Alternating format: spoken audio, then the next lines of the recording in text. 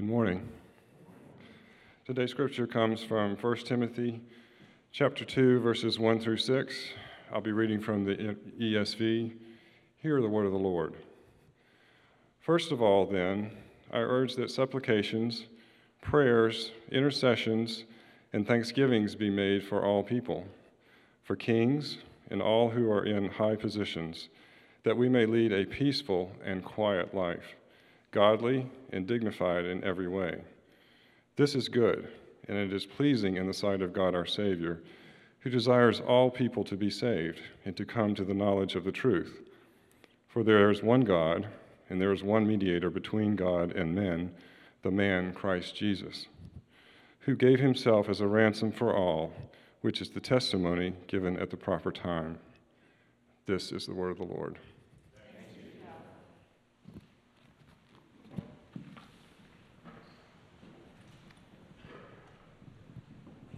Amen. Thank you, Fritz. Thank you, music team, for leading us in worship this morning. Good morning, Trinity Church. Good to see you here this morning. I'm Pastor Jeff Gangle. So glad to welcome you here as part of our service today. And this is our Missions Moment Sunday, which means we're going to take just a moment right now to focus on one of our mission partnerships we have here at Trinity Church. Try to do this once a month so that you will get to know a little bit more about these partnerships and these mission organizations that we support, but also so that you'll know how to perhaps get involved or at least pray more intelligently for these ministries. So our focus this morning is on the ministry of Young Life. Now, how many of you have been involved in some way, either as a kid or as an adult in Young Life? Let me see if you, okay, a number of hands out here. I remember going to Young Life clubs when I was in high school back in Miami, Florida. So Young Life had an impact on me personally. We have a ministry right here in our own county, in Pickens County. And this morning, it's our privilege to have our guest with us, Bonnie Carlton, who's the director of Young Life in Pickens County, has been involved with Young Life for 13 years. So welcome, Bonnie, to our service this morning. Thank you.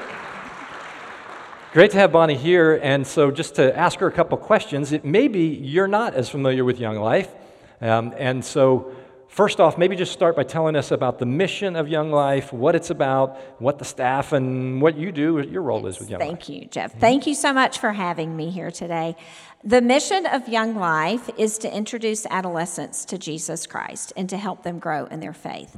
And for 80 years, the ministry of Young Life has been doing that. And for 21 years, the ministry of Young Life in Pickens County has been doing that.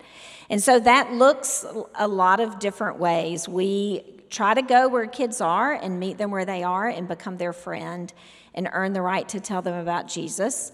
And we have gatherings. We have club and campaigners. Club is a big group gathering where kids can come and be together. That has not happened a lot in the last 10 months because of COVID and trying to keep kids and their families safe. But we are still continuing to have campaigners, which is our smaller group Bible study, where leaders and kids gather together and we open the Word. And then we also took some kids. We take kids to camp once a year. In the school season, we go for a weekend camp. And typically we go to Sharp Top Cove, which happens to be right here in our town in Jasper. And we got to do that in October, which was great. After not being able to gather, we didn't get to go to camp this past summer because of COVID. And so it was really great. It was a much smaller group. Typically at Sharp Top, there's 400 to 500 kids and leaders on a weekend. There were a total of about 140. Pickens took about 40 of those kids, and which was really great. They got to play and be kids and hear the gospel. And so that was great. And we have plans to go to summer camp this coming summer, which hopefully will still happen. Yeah. So that's obviously one way we can pray, which is my next question is, yes, with it being a tough year, school's in and out, and things you can do and can't do with the Young Life program. So how can we pray, and how can, if somebody here says, I'd love to be involved in a ministry that's so personal and direct to teenagers. How can I volunteer? How can I get involved? So tell us a little bit about Yes. that. So first of all, the pandemic has changed the way that ministry for us looks in the last 10 months. Because we're not allowed to go, typically we can go into the schools and show up in the high school or in the middle school at their cafeteria and sit with kids and hang out with them. And we have not been able to do that this school year because schools are trying to keep kids and their families safe. But we do go to sporting events. We show up in coffee shops and places where we can meet kids and be with them. So leaders are still pursuing friendships with kids, just looks a little different these days with the pandemic. Ways, so you can pray, you can definitely pray for kids and for their families. We feel like right now more than ever, kids need their young life leaders. Middle school kids and high school kids are more isolated and alone. Some of them are spending all day by themselves and need people in their lives to point them to the truth. So you can pray for volunteer leaders and for kids and their families. There's other ways that you can get involved. We really need young life leaders. Our middle school ministry is called Wildlife. You can figure that out for yourself. Middle school kids are kind of wild, and we need adults from our community that are willing to invest in the lives of middle school and high school kids and walk alongside them and show them what the truth is. And so we need leaders. So if you're interested in becoming a young life or a wildlife leader, I would love to talk to you. We also have an adult committee. It's people from our community that come from all walks of life, from different careers. They all belong to different churches in our community, and they're kind of the backbone of the ministry. They do a lot of behind-the-scenes things to help plan events, to help raise money, to pray, to encourage staff and leaders, and we are always in need of adults who love Jesus and want teenagers to know him. Amen. You know, if you've never been to the camp at Sharp Top Cove, you need to go visit sometime. Beautiful facility, and even though the camps may be scaled back a little bit, it's a beautiful spot for kids to gather and to hear about the gospel. So we're going to pause for just a minute. Ask Bonnie to stay right here. Let's pray for Bonnie, pray for Young Life, and pray for our time in the Word this morning. Bow your heads, please. Lord, we come together as a united body of Trinity Church this morning, and we uplift this ministry. Thank you that we can have a part of it, part of supporting it. And we pray this morning for Bonnie, for the other staff, and for the volunteer leaders who are having to be creative in their ways of finding, reaching, being with the teens in our community right now. But their presence is so important, Lord, to have that witness of Christ around them. So I pray for freedom. I pray for relationship building. I pray for the gospel to go forward in these groups. And Lord, I pray that you would raise up others in our community, volunteers, group leaders who can help, who have a heart for these teenagers and are willing to give of their time and of their life to build in to the lives of these teens. So, Lord, we just pray your blessing on this ministry today especially. And, Lord, as we come to your word, I pray that you would bless us as we listen to you, as we listen to your word. Help us to be responsive to the truth that we're going to talk about today and hear from your word. I pray that you would help us to be obedient and willing to hear your way, your design for us as your church, as your followers, as disciples, and what it means to be disciples of Jesus. So, Lord, we commit ourselves to you as we go to this time in your word. I pray that you would speak through your Spirit to us, and I pray that you'd help me in my words to accurately, rightly communicate what needs to be said this morning, and that you would encourage our spirits to live out our faith for you, so that others will come to know you too. And this we pray in the name of Jesus Christ, our Savior. Amen. Amen. Thank you, Bonnie. Well, it was about 6 years ago. Beth and I were still living in Virginia Beach at the time, and I had a membership at a local rec center, and so I would go there on occasion to play racquetball, to work out in the workout room, and so on. And every once in a while, I'd walk through. I'd peek through the door of the gymnasium there at the rec center, and I'd see some people playing this really strange-looking game. It looked like miniature indoor tennis of some kind. And I figured it was probably just one of those special programs for the senior citizens of the community, and so I just kind of passed on by, go to my racquetball court. Well, some months later, I threw out my shoulder, messed up my shoulder, could not play racquetball, could not play tennis, and so I was looking for other things that I could do, and a friend invited me to come try out this new sport called pickleball. And I thought, this is a really strange name. I don't know about this. This sounds like a kid's game or something. But I was looking for something to do, and this was something he assured me my shoulder would be able to handle. And so I went to the gymnasium on one of the times I was at the rec center, and I just stood at the door, and I just kind of peeked in the door and watched what was going on. And what I saw was a fast-moving, highly competitive game over the sides of a tennis net, but with little paddles in hand. And I saw people of all different ages, men and women. I saw a lot of fun and laughter and communication back and forth. And I was drawn in. I said, this looks like fun. I went in and I played, and I've been hooked ever since. Still love playing pickleball. So why do I tell you that story? We need to put some pickleball courts right out here in the... No, that's not really why, although that'd be a great idea. But I say that because what we're doing right now, should also be drawing people in. Our worship, the way that we worship, seeing and hearing your voices, as I heard them this morning, proclaiming the Lord Jesus Christ as our Savior, our Redeemer, our Mediator, all that we've proclaimed about Him is the message the world needs to hear, and our true worship will draw other people to the Lord Jesus Christ. This morning is our second sermon in this series of Discipleship 301, series we're calling Shaped by the Gospel. And so Paul wrote this letter to Timothy. We're looking at this book of 1 Timothy, and he instructs him how to lead the church that's in Ephesus. And from this letter, we're learning how the gospel shapes us into the disciples that God wants us to be, and then how we can help others learn to follow Him as disciples too. As we've said, that's the simple definition of discipleship, to follow Jesus and to help others follow Him too.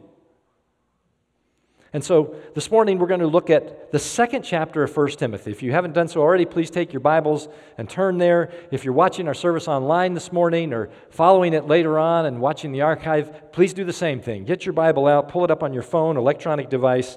Follow along as we go through the second chapter of 1 Timothy. Now, last week, if you listened in or you were here, you heard Jason present to us how the gospel shapes our beliefs, our thoughts and our beliefs, and looked at a number of different places in this book. And that's what we're doing. We're kind of looking at different parts of this one book that give us guidance in our following of Jesus. And this morning, we're going to focus in on chapter 2 and see how the gospel shapes our worship. So that's our title. That's our focus this morning. Because if we're going to be disciples who make disciples, then we need to be experiencing corporate worship, and we need to be doing it God's way. Now, I realize as I say that this past year has made that desire a little bit more elusive. And that some of you are at home watching this now or traveling watching this now. Maybe some are either by their circumstances or by choice avoiding gatherings right now still.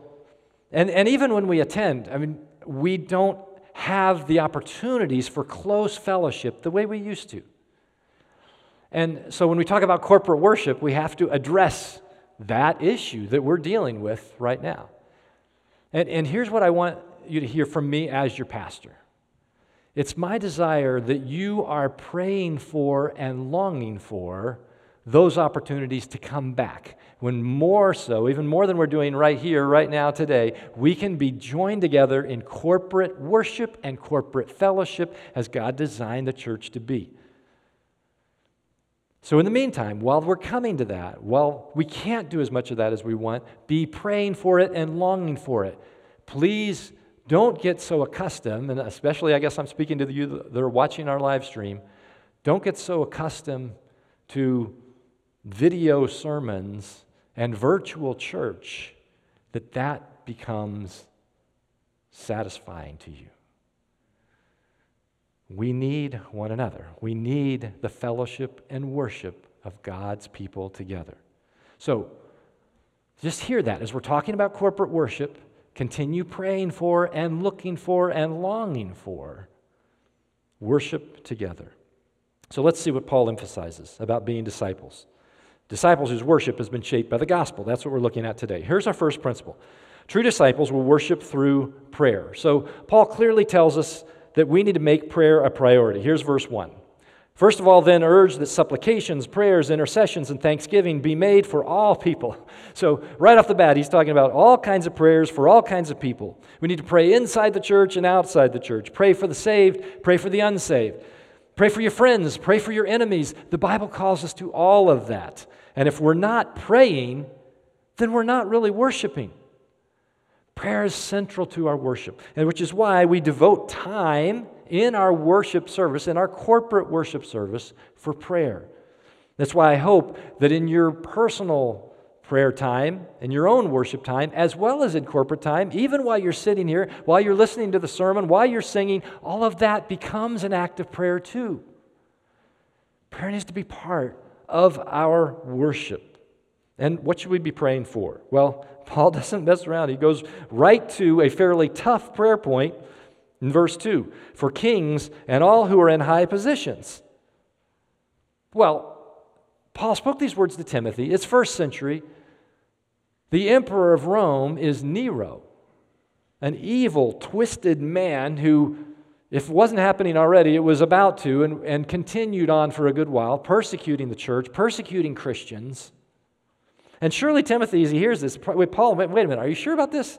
Shouldn't we be trying to overthrow this emperor? Shouldn't we be discrediting him at the very least? Or just ignoring him and going on with our own stuff? No, Paul says, pray for him. Why should we do that? Why should we pray for secular leadership, government leadership? Look at verse 2. The next part of it, that we may lead a peaceful and quiet life, godly and dignified in every way. Now, follow me in this, because I think there are two sides of what Paul means right here. First off is what we typically think about. We pray for our government leaders, our government as a whole, because a well-governed nation provides an environment for the gospel to thrive. And I think that's a legitimate prayer. We pray for peace and stability in our nation, so that the church can continue to make disciples. So we can do what God's called us to do. It's not for our own safety and peace. This is for the work of God to go forward. And that's certainly legitimate. That's part of it. But there's something else here too. And this may even be more direct for us, and I think it's something we sometimes miss in this passage. I think Paul is also saying that we do this because when we pray in this way, when we are praying for government, for leaders in our country, we are exhibiting an attitude of godliness, of peacefulness. It's dignified citizenship. And Paul says that pleases God when we do that. He goes on to say that actually in verse 3. He says, this is good and it is pleasing in the sight of God our Savior. What is good? What is pleasing in His sight? Well, when we in corporate worship and prayer pray for our nation, pray for our leaders, pray for our community, pray for the lost, we're exhibiting God's character when we do that. And He's pleased by that. Which is why this past week, we did what we did. We asked you, and you generously responded, writing out note cards, encouragement notes to teachers and staff at Tate Elementary School. Now, it's not government leadership per se, but it is our community servants. And so you did that, and our Tate team put this together. We got a little picture of it, how they put the cards together so beautifully, and put a little Valentine candy to go with it. And those were delivered into this past week. Every teacher, every staff member got something personal from you at Trinity Church. Why is that important? Because they need to know that in this very difficult year that it's been to be a teacher in the school system, that they are being prayed for, that we are behind them, that we are for them, that we are encouraging them. Because that's our job as Christians, and they need to know that. And that's a reflection of God's heart for them. You know, our worship is marked by prayer for our leaders, for our teachers, for our community. That's when we are modeling the heart of God. Notice verse 4. Who, speaking of God, desires all people to be saved and to come to the knowledge of the truth.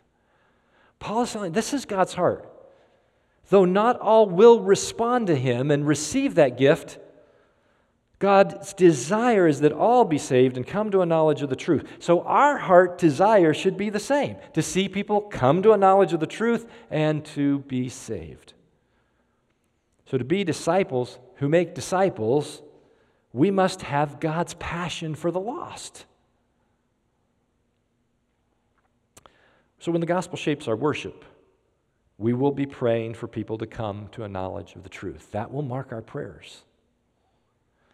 Paul reminds us even of what that truth is. What is it? What's this truth that they need to come to a knowledge of to be saved? Well, he puts it in this beautiful statement, in a verse and a half.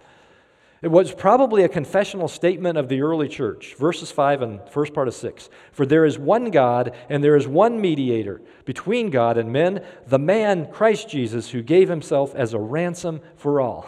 I mean, there's the gospel in a nutshell, in a verse and a half. If our worship is shaped by the gospel, then we will consistently proclaim that gospel truth right there. And we did that today. If you were paying attention in the songs that you were singing, we were proclaiming that very truth. Christ as Savior, Christ as our mediator, our friend who prays for us. To put it another way, on the screen here, we believe in one true God, and the only way to God is through His Son, Jesus Christ, the unique God-man who died on the cross to pay the price for the sin of the world. There it is. If the gospel is going to shape our worship, then that gospel message, that gospel truth must be woven in and out of everything that we do, everything we say, everything that we pray. That's the starting point for every disciple. It's the confession of every true disciple. This is the message we proclaim whenever we gather for worship. And our prayers that others will come to the knowledge of this truth and be saved. So, to make this very personal right here, right now, who do you know who doesn't know the Lord Jesus as Savior?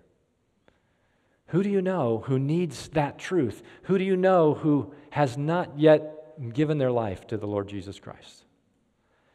And if we're called on, as Paul says in this passage, to pray for them, that they will come to that knowledge of the truth, then we should do that right here and now, right? So a lot of times we say here at Trinity, one of our sayings is stop and pray. So we're going to do that right now. Quietly, right where you're sitting, think of at least one person who you know who doesn't know Jesus and pray for their salvation right now. Let's pray.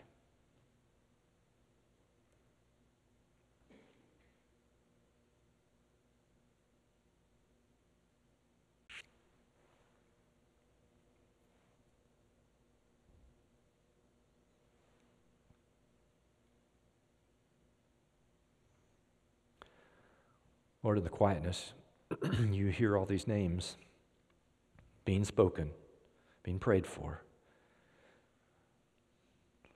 Lord, these are prayers that are close to your heart, because we know it's your desire that these people we've just prayed for come to a knowledge of the truth and are saved. So Lord, we pray that you will work in their lives to that end. In Jesus' name, amen. I hope you're reminded often to do just that. People that you know who need the Lord Jesus, to stop and pray for them. To be disciples who make disciples, it's got to start with praying for people to come to know Jesus so that they can follow him too. And our worship itself must be a proclamation of that gospel truth so that others will be drawn in to know Jesus. But it's not just what we pray and what we proclaim. That's a lot of it. That's very important.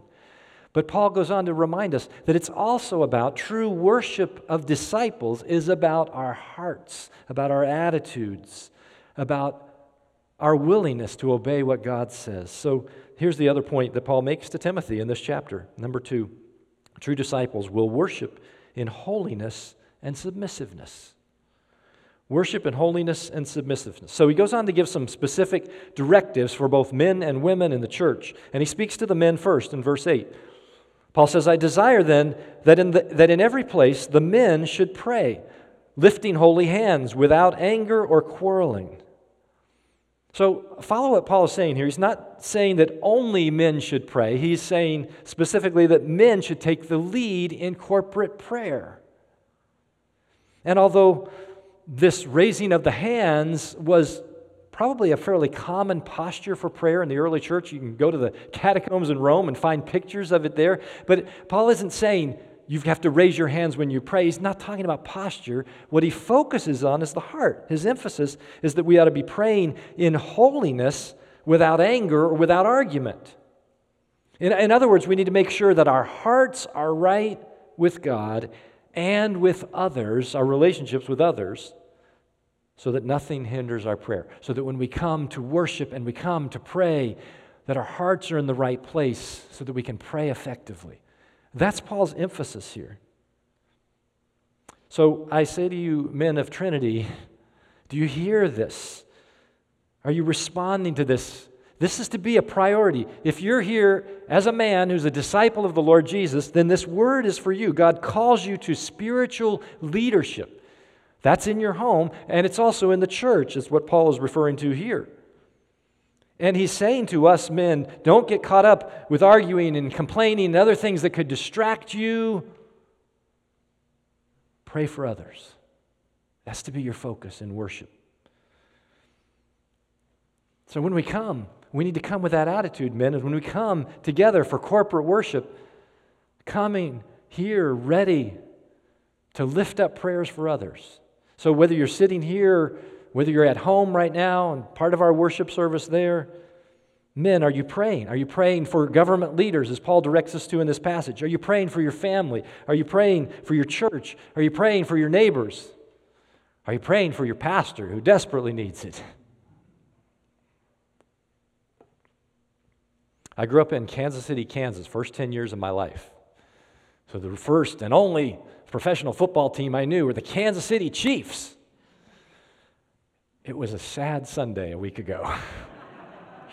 Oh my goodness, they got shellacked in the Super Bowl. They did not play them like they can play. It was just pitiful to watch, especially as a Chiefs fan. But partway through that game, there was a point at which one of the defensive players for the Kansas City Chiefs got all upset. I don't even know what happened. He got really uptight. He was arguing with the other team members. He got up to Tom Brady and had a finger in his face. He was arguing with the referees. He went to his own sideline. He was upset and arguing with his own teammates. And at that point, I'm thinking, get yourself together. You're off the rails here. Come on, focus on the game. You're not playing defense. That's where your energy needs to go. And I think sometimes God looks at me, looks at us men, and he says, you're so distracted. Why are you upset and arguing, complaining about these other things? I need you here. I need you in worship. I need you in prayer. That's your responsibility as a leader in your home and in your church. This is a call to us men. And a focus on prayer. All the things he said in those earlier verses about prayer apply to us. Apply to all of us, but especially in our spiritual leadership men. If we consider ourselves disciples, then we must be careful not to get distracted by things that irk us or upset us. We need to focus on worship and prayer. Well, Paul has a challenging word for women in the church too. And in fact, these next verses are some of the most difficult and controversial in the entire New Testament. Just telling you that ahead of time. Oh man, look at the time. I think we need to stop right here. Jason, just pick up these verses next week, would you? Now let's look what Paul has to say. Women in worship, verse 9. Likewise also that women should adorn themselves in respectable apparel with modesty and self-control, not with braided hair or gold or pearls or costly attire, but with what is proper for women who profess godliness with good works. Now, please understand, as you hear those verses, Paul is not giving Timothy a dress code for the church. It's not like we're supposed to take this list of details out on the front step and say, gold, pearls, braided hair. Nope, sorry, you're out of here. Can't come in. That's not the point. Remember the context. Remember the culture here. This is Ephesus. In Ephesus was the temple of Diana, full of priestesses who were probably dressed in these ways. So Paul is using this as an example. He's not making rules about gold and pearls and hair braids. That's not the point. He wants Timothy to teach the women that when they come together for worshiping God, it's not about outward gaudiness, it's about inward godliness. And he's telling them it's not about good looks, it's about good works. And that modesty must win out over vanity. It's the principle that is timeless, regardless of society. And so that's what we need to understand here. Some throw out this passage because, well, that's all cultural. Some of the details may have been applied to that culture, but the principles are timeless. You're going to see why in just a moment. Here's the first call for women of Trinity. God calls you to character adornment. That's the principle. Character adornment. I know you get this, and I love this. I so appreciate this about our women here at Trinity Church, because it's so evident. The focus on, the commitment to godliness and inner beauty.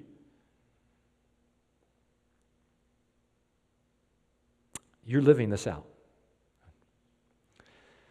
But I think what Paul is reminding us of, and he would ask you to keep in mind, is that the condition of your heart is more important than the condition of your hair. And it will always be the case. Yeah, next Sunday everybody's going to come with hair out everywhere, right? Pastor said we don't have to care about our hair. Character is most important. That's his point. Well, there's more. The next part's even a little harder. Verse 11 and 12. Let a woman learn quietly with all submissiveness. I do not permit a woman to teach or to exercise authority over a man. Rather, she is to remain quiet. Okay, these verses have brought a lot of anger against the New Testament, against the Bible, against Paul himself. Is this guy just a male chauvinist? He's putting women down. Listen to what he's saying here. Take a closer look. The word here Paul uses for quiet or quietly, 2 times in these verses, is unfortunately in some translations of the Bible translated silent, as if he means women keep your mouths shut. But that's not what the word means. In this context, and in this chapter, in fact, all the way back to chapter 2, verse 2, he uses the same word when he's talking to all of us as believers and how we should act in society. And certainly Paul is not saying you have to keep your mouths shut, because he wants us to speak the truth when that needs to be spoken. That's part of what we do as believers in our society. But he wants us to do it in the right way, to do it peaceably, civilly. And that's what he means here. It's peaceable versus an unruly responsiveness and outbursts. It has to do with one's attitude, not a shutting of the mouth. It's an attitude. So here's the second call, ladies. God's calling you also to attitude adjustment. Check your attitude. Make sure it's according to God's design, God's word. And so let me put this up next to you. So you know that this isn't just Paul spouting his own stuff here.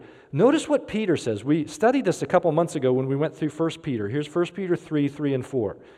Peter says almost the same thing to women. Your beauty should not come from outward adornment, such as elaborate hairstyles and the wearing of gold jewelry or fine clothes. Rather, it should be that of your inner self, of the unfading beauty of a gentle and quiet spirit, which is of great worth in God's sight.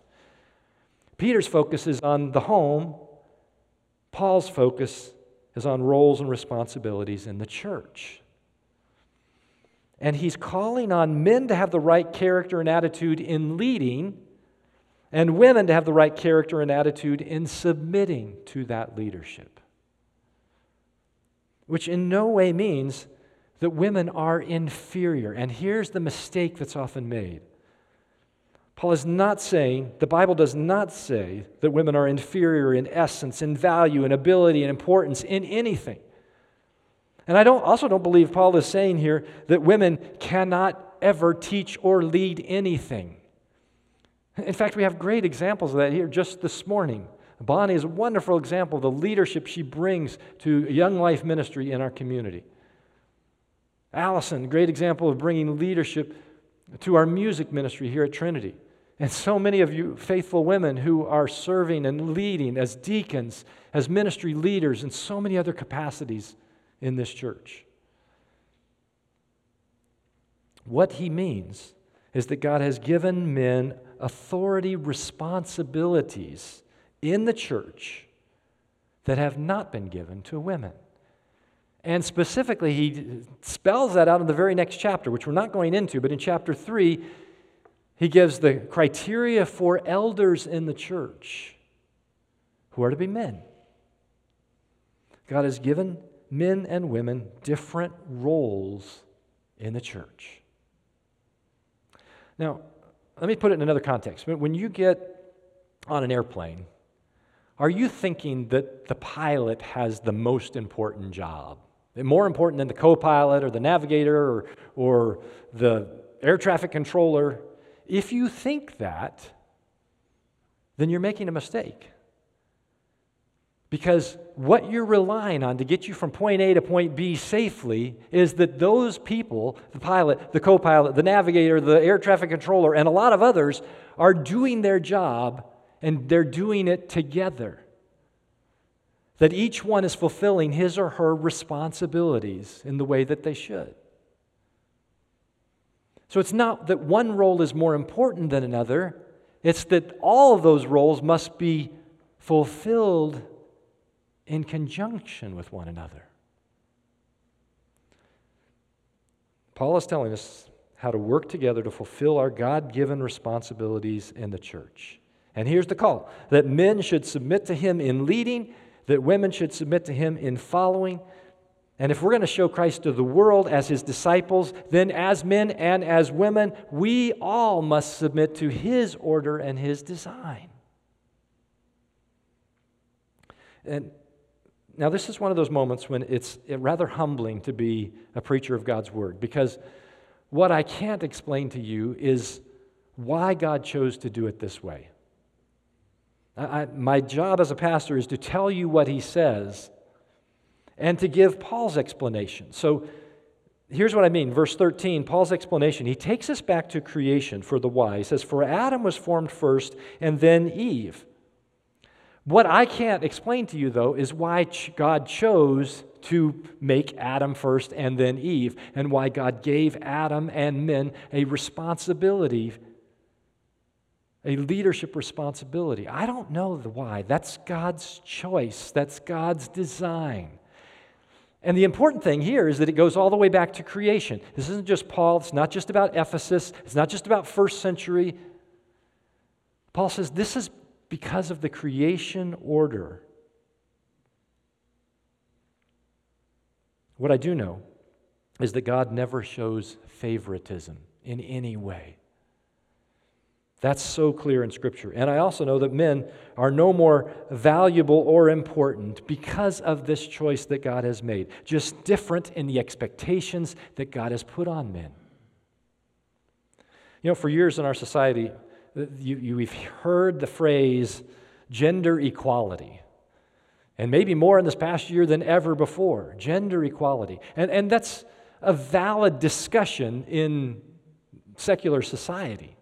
But as I thought about this, really, in God's mind, in God's perspective, there is no issue with gender equality. Because if you go back to creation, if you believe the creation narrative, then Genesis 1:27 says all that we need to know very clearly. God created mankind in His image. In the image of God, He created them, male and female, He created them. God created us in perfect equality in every way.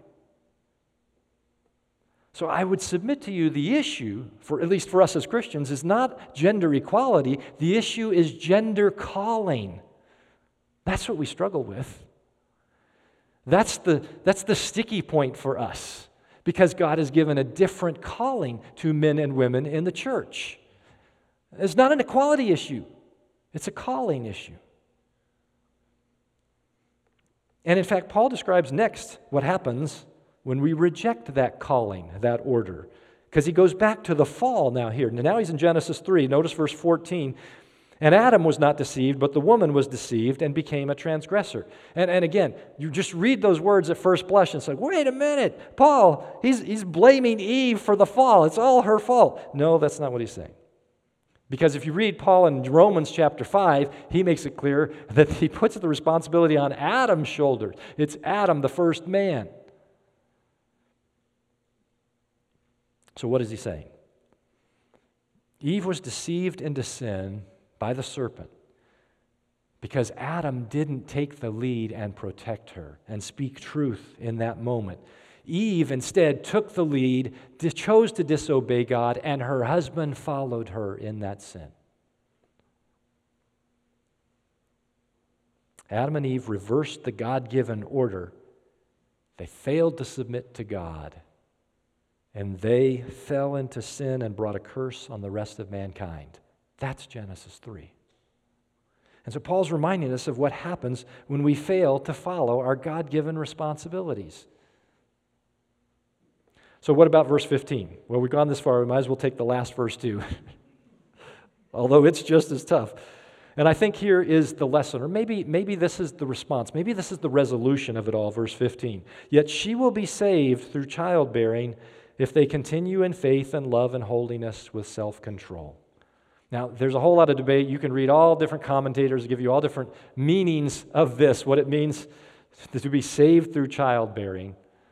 We know it's not salvation in the sense that he's referred to up above in the chapter, because it's clear, salvation only comes through Jesus Christ. So what is the saving? What's saved from what? Well, the context here is how Eve was deceived by the enemy. So I think Paul is talking about being saved from that deception.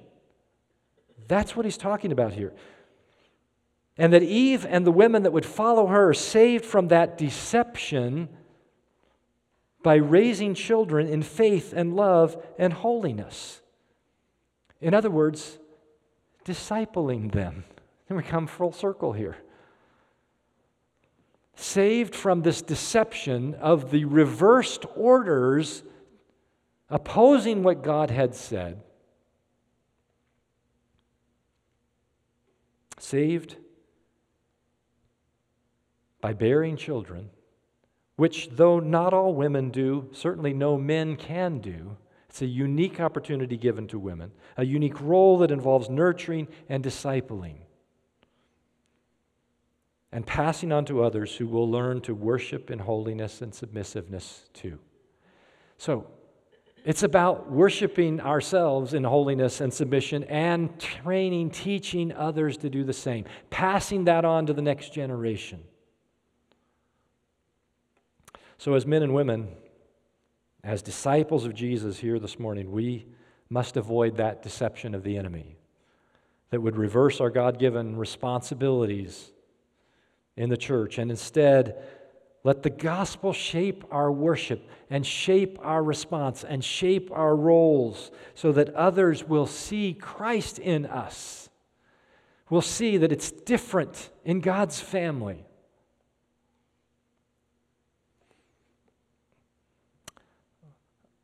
"39 years ago today was obviously February 14th, Valentine's Day, 1982.